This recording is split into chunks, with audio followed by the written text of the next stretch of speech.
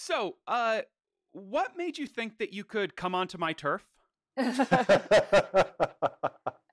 Probably just dumb luck. I don't know. That's not a good answer.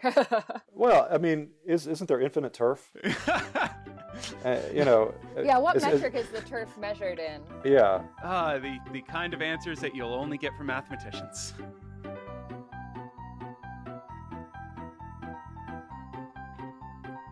This is Relatively Prime. Podcasts from the mathematical domain. I am Samuel Hansen, the godfather of American mathematical podcasting. Those voices you just heard were Evelyn Lamb and Kevin Knudsen, the hosts of the new mathematical podcast, My Favorite Theorem. You may also recognize Evelyn as the wonderful writer of the Scientific American blog, The Roots of Unity, as well as much other amazing mathematical writing. And Kevin as a writer for The Conversation and Forbes. Oh, and being a mathematics professor at the University of Florida. I did eventually calm down about them invading my mathematical podcasting turf, but not before it's stealing. I was stealing. I stole an element of their show, which is where they have their guests pair their favorite theorem with something, anything, and it's great. And I stole this, and I turned it on its head by making them pair our conversation before it even started. Consummate pairing professionals that they are, they nailed it. And I can say that as someone who was there for the whole conversation and knows what's coming next. It's 8 a.m. where I am. I would recommend your caffeinated beverage of choice. I am drinking oolong tea because that is my caffeinated beverage of choice. I'm also not a morning person, so yeah. If 8 a.m. doesn't seem early to you, then, well, you can just go be smug somewhere else. Sure. I mean, coffee is pretty canonical for anything mathematics related. That's the old joke. And Evelyn and I are both sort of topologically inclined, so certainly coffee and donuts. I don't know oh no, okay, all right, look, so relatively prime, let's play on that. Maybe if someone's listening to this in the evening, they could have a nice slice of prime rib, and if one likes red wine, that's what you would pair with that. So we're gonna pair the pairing. After those answers, I couldn't really stay mad at them anymore, and so I decided to do a proper interview and not just troll them for 30 minutes. So I started where it seemed reasonable to start. Where did the idea for My Favorite Theorem come from? My wife listens to this podcast that you've probably heard of called My Favorite Murder. Of course, murder and mathematics don't have much to do with each other, but it sort of got me to thinking that because I like communicating about mathematics, I thought, what's everybody's favorite theorem? And so I even took the first step of asking somebody if they would be on the show. And then I started to think about the fact that, I'm not that interesting by myself. So I reached out to Evelyn because I've admired her work for a long time, and I thought she would really add a lot, make it better than the sum of the parts in some sense. And so I don't think it took cajoling necessarily, but she had to think about it for a while. In the interest of full disclosure, the pairing idea is all Evelyn. That was her idea, and I think that's the part of the show that's been probably the most wildly popular. Yeah, I actually, in my first response email to Kevin, I tried to very gently, get him to ask someone else, because I, as a freelance writer without the same kind of institutional income coming in, it is a little hard for me to take on projects that don't have a fair amount of money behind them. But, as I thought about it more, I was like, well, if you want to launch this now, go find someone else, suggested a name or two. Then thought about it a little more and thought, that sounds kind of cool. And then I had the pairing idea, and then I was like, oh, I really hope he hasn't asked someone else. Yeah, because I actually, several years ago, I think I had seen this little silly article that was wine pairings it was something in science. So I don't remember, the theory of evolution got a wine pairing, this kind of thing. And I was like, oh, wine pairings for famous theorems would be really funny. But, I actually get a little bit, the alcohol thing, I live in a state where not a lot of people drink. So maybe I'm a little more conscious of this. Also, I have some friends and family who are alcoholics and just have, feel a little weird about things that promote alcohol. So I wanted to open up the pairing thing a little more. And then it was like, that's not as catchy for an article.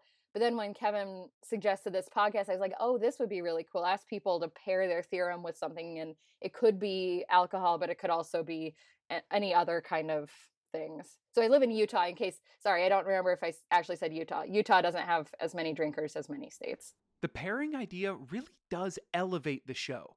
It's fascinating listening to people suggest what they think would go best with their favorite mathematics. And according to Kevin, what they've shared so far only begins to scratch the surface of the possibility of pairing. Well, actually, an upcoming episode, and I think it might be my favorite. It's certainly one of my favorites. The pairing is rather personal for that mathematician. And we talk a lot about this person's experience as a mathematician and feelings of doubt and wondering, am I good enough to do this? Should I keep doing that? And so I don't know about you, Evelyn. I think that still might be my favorite one. Yeah, that one is a really cool one. Yeah, and that's upcoming, but we don't want to give away names yet. Of course, the pairings only work because they're being paired with the guest's favorite theorems. One thing about those theorems that I really wondered about was how Evelyn and Kevin dealt with this broad range of mathematics that the guest's theorems come from, some of which they do know very, very well, and some of which is as foreign to them as the Lebesgue measure would be to a barista. Amy Wilkinson talked about the fundamental theorem of calculus. Once you've studied enough math, you know the fundamental theorem. But that was a really free-ranging conversation where we got into the mean value theorem, because I think the mean value theorem is the real fundamental theorem, right? At least for single variable calculus. Once once you get beyond that, I mean, the analogy starts to wear out.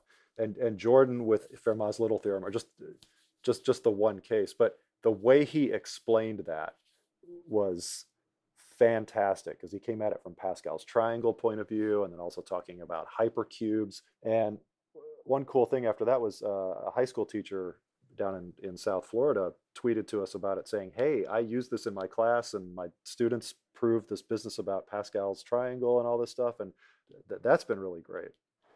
The one I was mentioning earlier with that was more personal for that mathematician. I mean, I sort of knew what the theorem was about, and she even told us in advance. And I was still thinking, oh man, this is a pretty tough theorem, but it still works somehow. Yeah, because the ones that we're more familiar with, we can talk about them in some certain ways, but ones that we aren't, we ask different questions. So there's an episode coming up. I think it's coming up in January. We record a bit out in advance. Yeah, that one, he really wanted it to be a surprise for us, and wanted to kind of get our live real-time reactions. So that was fun to, the kind of questions that we ask, or at least I think it was fun to kind of explore this new idea live. A little stressful, I guess, like if I ask a silly question, what happens? But it turns, in math, it's okay to ask a silly question, especially when you're first seeing something. So yeah, quite often we learn something. Mm-hmm. And I think our philosophy is just, well, look, you've got three smart people having a conversation, and we might not know the theorem, but we can understand it probably well enough, and on the fly figure out good questions. Maybe. Maybe. I don't know. That's what we try. Yeah, I mean, I would say that everything that we've done so far has been at least not so far away from what Evelyn and I are sort of experts on. I'm a little concerned about maybe getting more into, having more applied mathematicians on, then it might get a little weird. Yeah, well, I mean, we're trying to not just ask people that we already know, but I'm trying to kind of be a little far out in my network and asking people that maybe whose math is not quite as related to my own.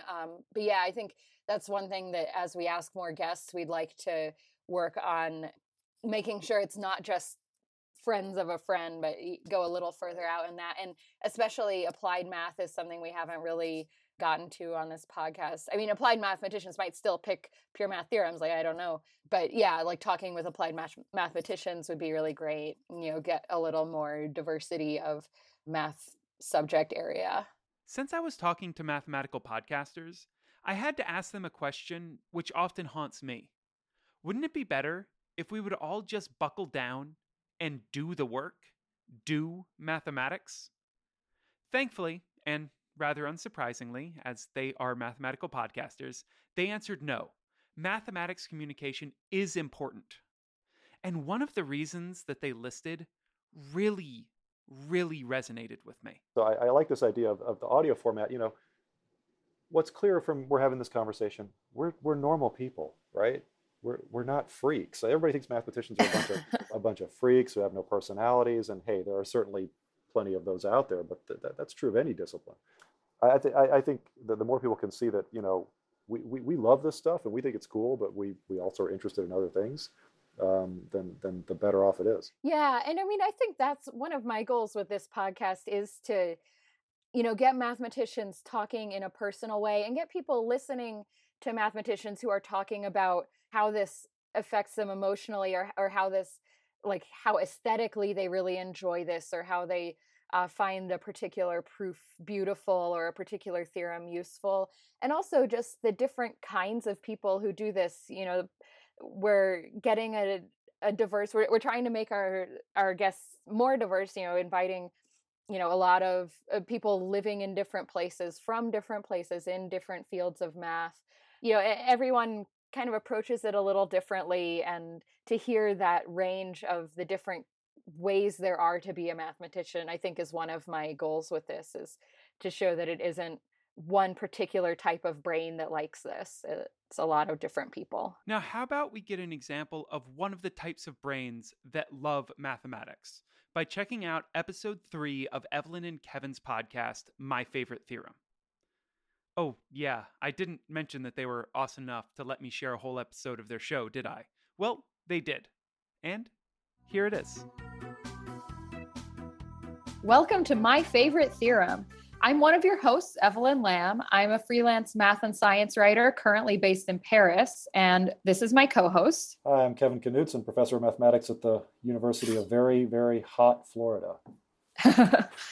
Yeah, not so bad in Paris yet. It's going to be 96 here tomorrow. Wow. Yeah. So on each episode, we invite a mathematician to come on and tell us about their favorite theorem. And today we're delighted to welcome Emil Davy Lawrence to the show. Hi, Emil. Hello, Evelyn. So can you tell us a little bit about yourself? Sure. So I am a term assistant professor at the University of San Francisco. I'm in the math and statistics department. I've been here since 2011, so I guess that's 6 years now. I love the city of San Francisco. I have 2 children, ages 2 and almost 4. Who are adorable if you're facing anything to go by. Thank you so much. You'll get no arguments from me. And yeah, so been doing math for quite a while now. I'm a topologist. My mathematical interests have always been in topology, but they've sort of evolved within topology. I started doing break groups, and right now I'm sort of thinking about spatial graphs a lot. So all cool. sort of low-dimensional topology ideas. Very cool. Cool. So what is your favorite theorem? So my favorite theorem is the classification theorem for compact surfaces. It basically says that no matter how weird the surface you think you have on your hands, if it's a compact surface, it's only one of a few things. It's either a sphere, or the connected sum of a bunch of tori, or the connected sum of a bunch of projective planes. And that's it. Okay. And can you tell us a little bit more about what projective planes are? Right. So obviously a sphere, well, I don't know how obvious, but a sphere is like the surface of a ball. And a torus looks like the surface of a donut. And a projective plane is a little bit stranger. I think anyone who would be listening may have run into a Mobius band at some point. Basically, just if you take a strip of paper and glue the 2 ends of your strip together with a hack twist, this is a Mobius band. It's a non-orientable surface. I think sometimes like kids do this or they pop up in different contexts. But one way to describe a projective plane is to take a Mobius band and add a disk to the Mobius band, and it gives you sort of this compact surface without boundary, because you've identified the boundary of the circle of the Mobius band to the boundary of the disk. Right. Okay. So now you've got this non-orientable thing. It's called a projective plane. Another way of thinking about a projective plane is to take a disk and glue one half of the boundary to the other half of the boundary in opposite directions. It's a really weird little surface. Yeah, one of those things we can't visualize in 3 dimensions, unfortunately. Right. And it's actually hard to explain. I don't think I've ever tried to explain it without drawing a picture. Right. That's where the blackboard comes in handy. Yep. Yeah, limitations of audio. Yeah. Yeah. So have you ever actually tried to make a projective plane with paper or cloth or anything? I am going to disappoint you there. I have not. The Mobius bands are easy to make. All you need is a piece of paper and one little strip of tape. But I haven't. Have you, Evelyn? I have seen these at like the joint meetings. I think somebody brought this one that they had made. And I haven't really tried. I'd imagine if you tried with paper, it would probably just be a crumpled mess. Right. Yeah. But this one I think was with fabric and a bunch of zippers and stuff. And it seemed pretty cool. I'm blanking now on who it was who made it, but that sounds like something. It was pretty cool. Maybe Sarah Marie Belcastro. That sounds like something she would do. It might have been. It might have been someone else. But there are lots of cool people doing cool things with that. But yeah, I should get one for myself. Yeah. I can see cloth and zippers working out a lot better than a piece of paper. It would. Yeah. Okay, so back to the theorem. Do you know what makes you love this theorem? Yeah, I think just the fact that it is like a complete classification of all compact surfaces. It's really beautiful. Surfaces can get weird, right? And no matter what you have on your hands, you know that it's somewhere on this list.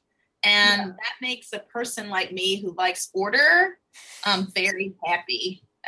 So yeah, and I also like teaching about it in a topology class. I've only taught undergraduate topology a few times, but the last time was last spring, a year ago, spring of 2016. And the students seem to really love it. So you can play these sort of what surface am I games. So part of the proof of the theorem is that you can triangulate any compact surface and cut it open and lay it flat.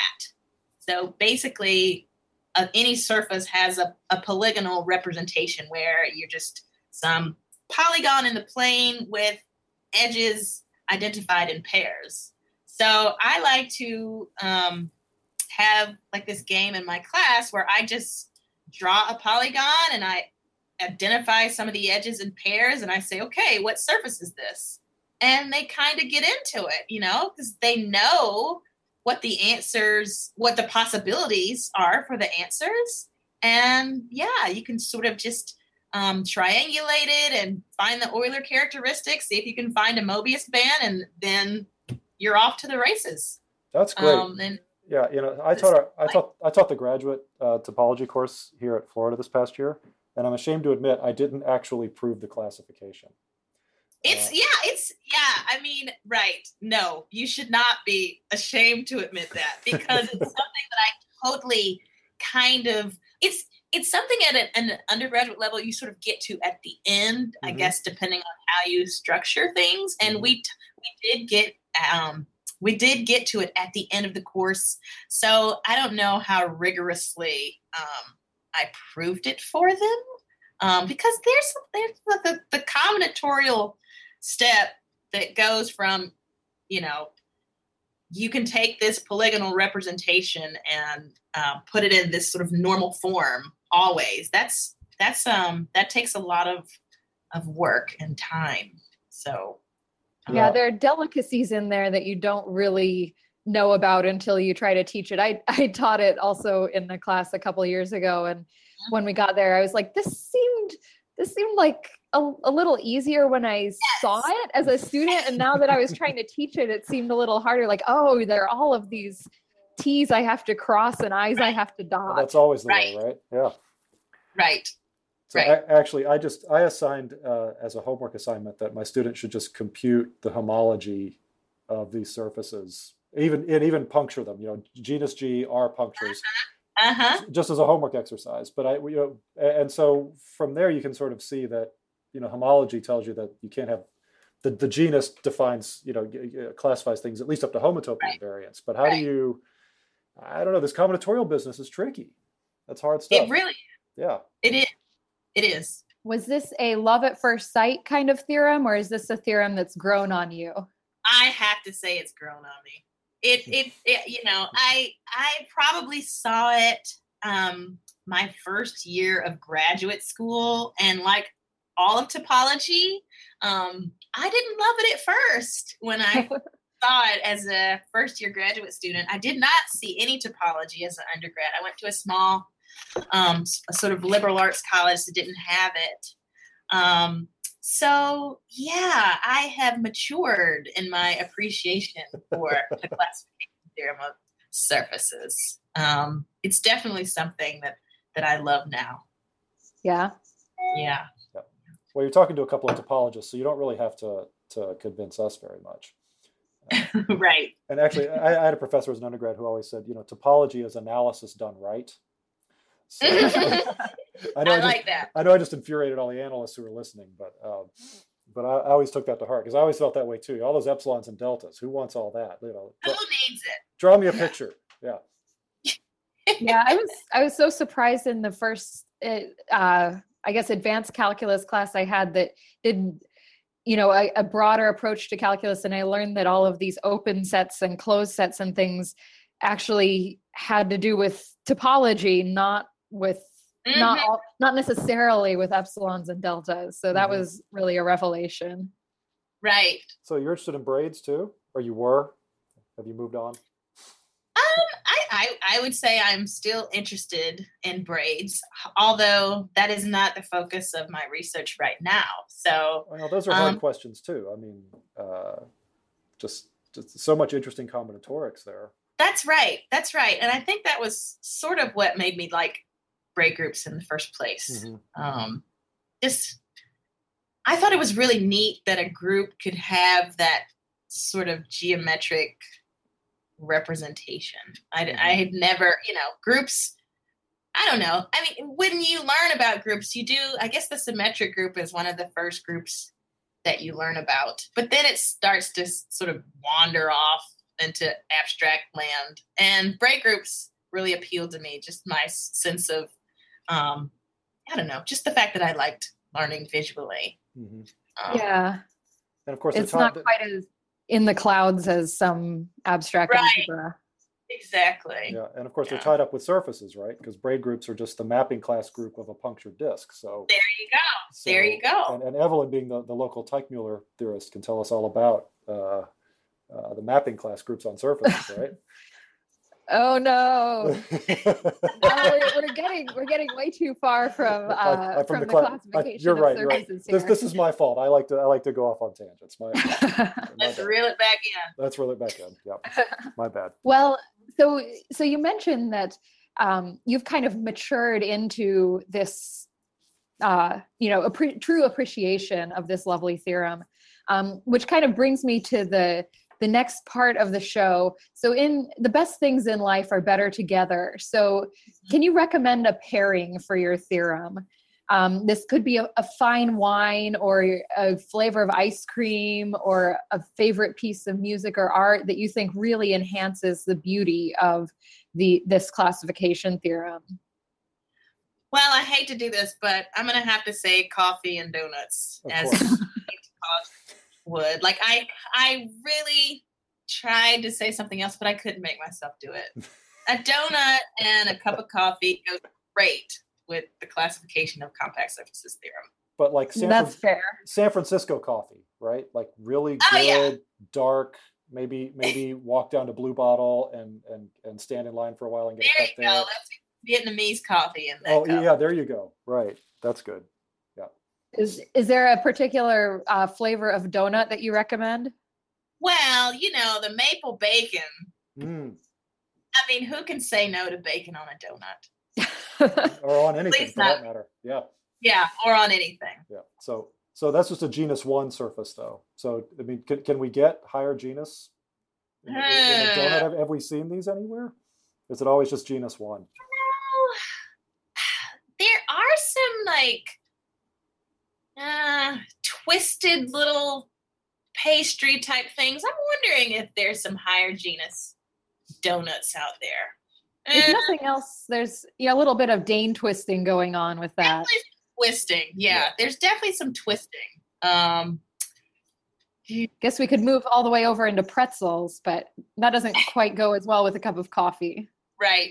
Or if you're in San Francisco, you could get one of these cronuts that have been all the rage lately. Yeah, what is a cronut? I have not quite understood this concept. It is a cross between a croissant and a donut, and it's flakier than your average donut, but it is quite good. And if you want one, you're probably going to have to stand online for about an hour to get one coming out of the right. Oh yeah. Wow. Okay.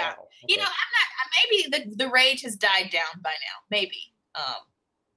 But at least that was that was happening when they first were introduced. Mm-hmm. Yeah. I guess I'm a little scared of the cronut. That sounds intense, but also intriguing. You got to try everything once, Evelyn. Live on the edge. I don't know, the edge of the cronut. Evelyn, edge. Pastries. You're in Paris. We're not too concerned about your ability to get good pastry. Oh, right. Yeah. I have been putting away some butter. Yeah.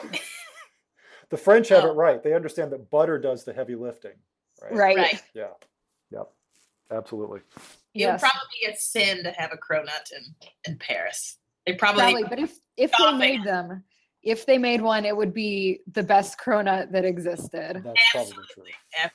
Well, I think this has been fun. Anything else you want to add about your favorite theorem? It's a theorem that everyone should dig into, even if you aren't into topology. I think it's an important and one of those foundational theorems that everyone should see at least once and look at the proof at least once. Just for a well-rounded mathematical education. Maybe I should look at the proof sometime. Yeah. Well, thanks so much for joining us, Emil. We really enjoyed having you. And this has been my favorite theorem. Thank you so much. That was so good, right? Like, I wish that I was that good on my third ever mathematical podcast. And the pairing? Who would ever turn down coffee and donuts? Even if I do have to disagree with Kevin and suggest a very nice single origin espresso from 4 Barrel, perhaps an Ethiopian or a Colombian, instead of going to Blue Bottle. Oh, just saying. Oh, sorry. I'm so sorry. My hipster is showing. I'm so sorry. That won't happen again.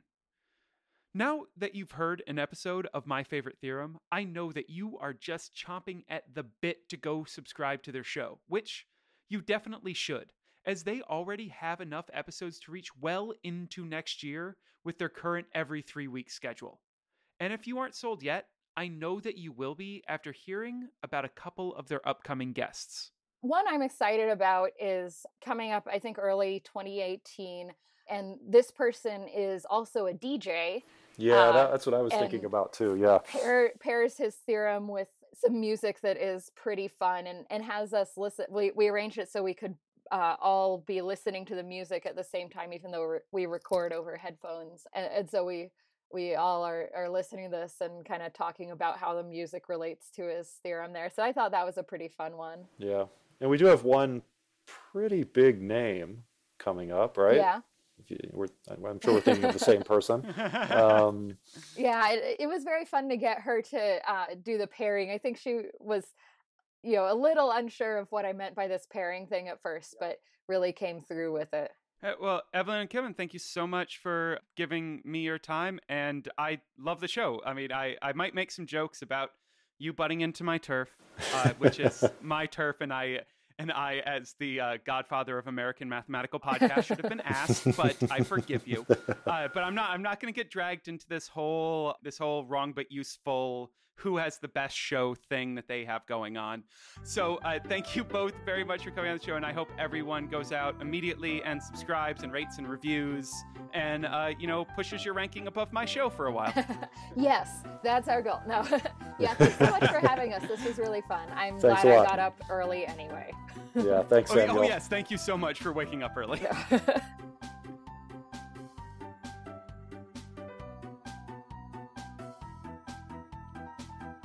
That is all the time we have for this episode of Relatively Prime. I want to thank my guests, Evelyn Lamb and Kevin Knudsen, whom you can find on Twitter as @EvelynLamb and @NovekNazDunk, which is Kevin backwards and then Knudsen backwards, which really is a great Twitter name. And to find out more about My Favorite Theorem, you can head on over to kpknudsen.com or Evelyn's Roots of Unity blog. And of course, I will include links to all of that in the show notes for this week's episode at relprime.com. Relatively Prime is brought to you by its amazing patrons on Patreon. If you want to support the show like Andy Pearson, Jacob Haller, and Alana Vashishin, I'm so sorry about that pronunciation. I'm really sorry. Please head over to patreon.com/relprime or go to relprime.com and click on the support button. If you do, you get access to a few things that I really, really loved from this conversation that I had with Evelyn and Kevin, but I just could not find a place to fit it in the episode. So really, if you want to hear those really cool things, you have to support through Patreon. The music from this episode is from Super Milk, whom y'all can find over at SoundCloud or in the show notes, which is relprime.com for just one last time. And if you have any feedback for me or you just want to say hi, you can reach out by sending me an email, samuel@acmescience.com. And if y'all could please leave a review in Apple Podcasts, I would be the happiest mathematical podcaster around. Reviews really help bump up the show in the Apple rankings, which are the best way for other people to find the show and get listening to some wonderful mathematical content. Finally, Evelyn and Kevin retain all the rights to the episode of My Favorite Theorem that they were kind enough to let me share in this podcast.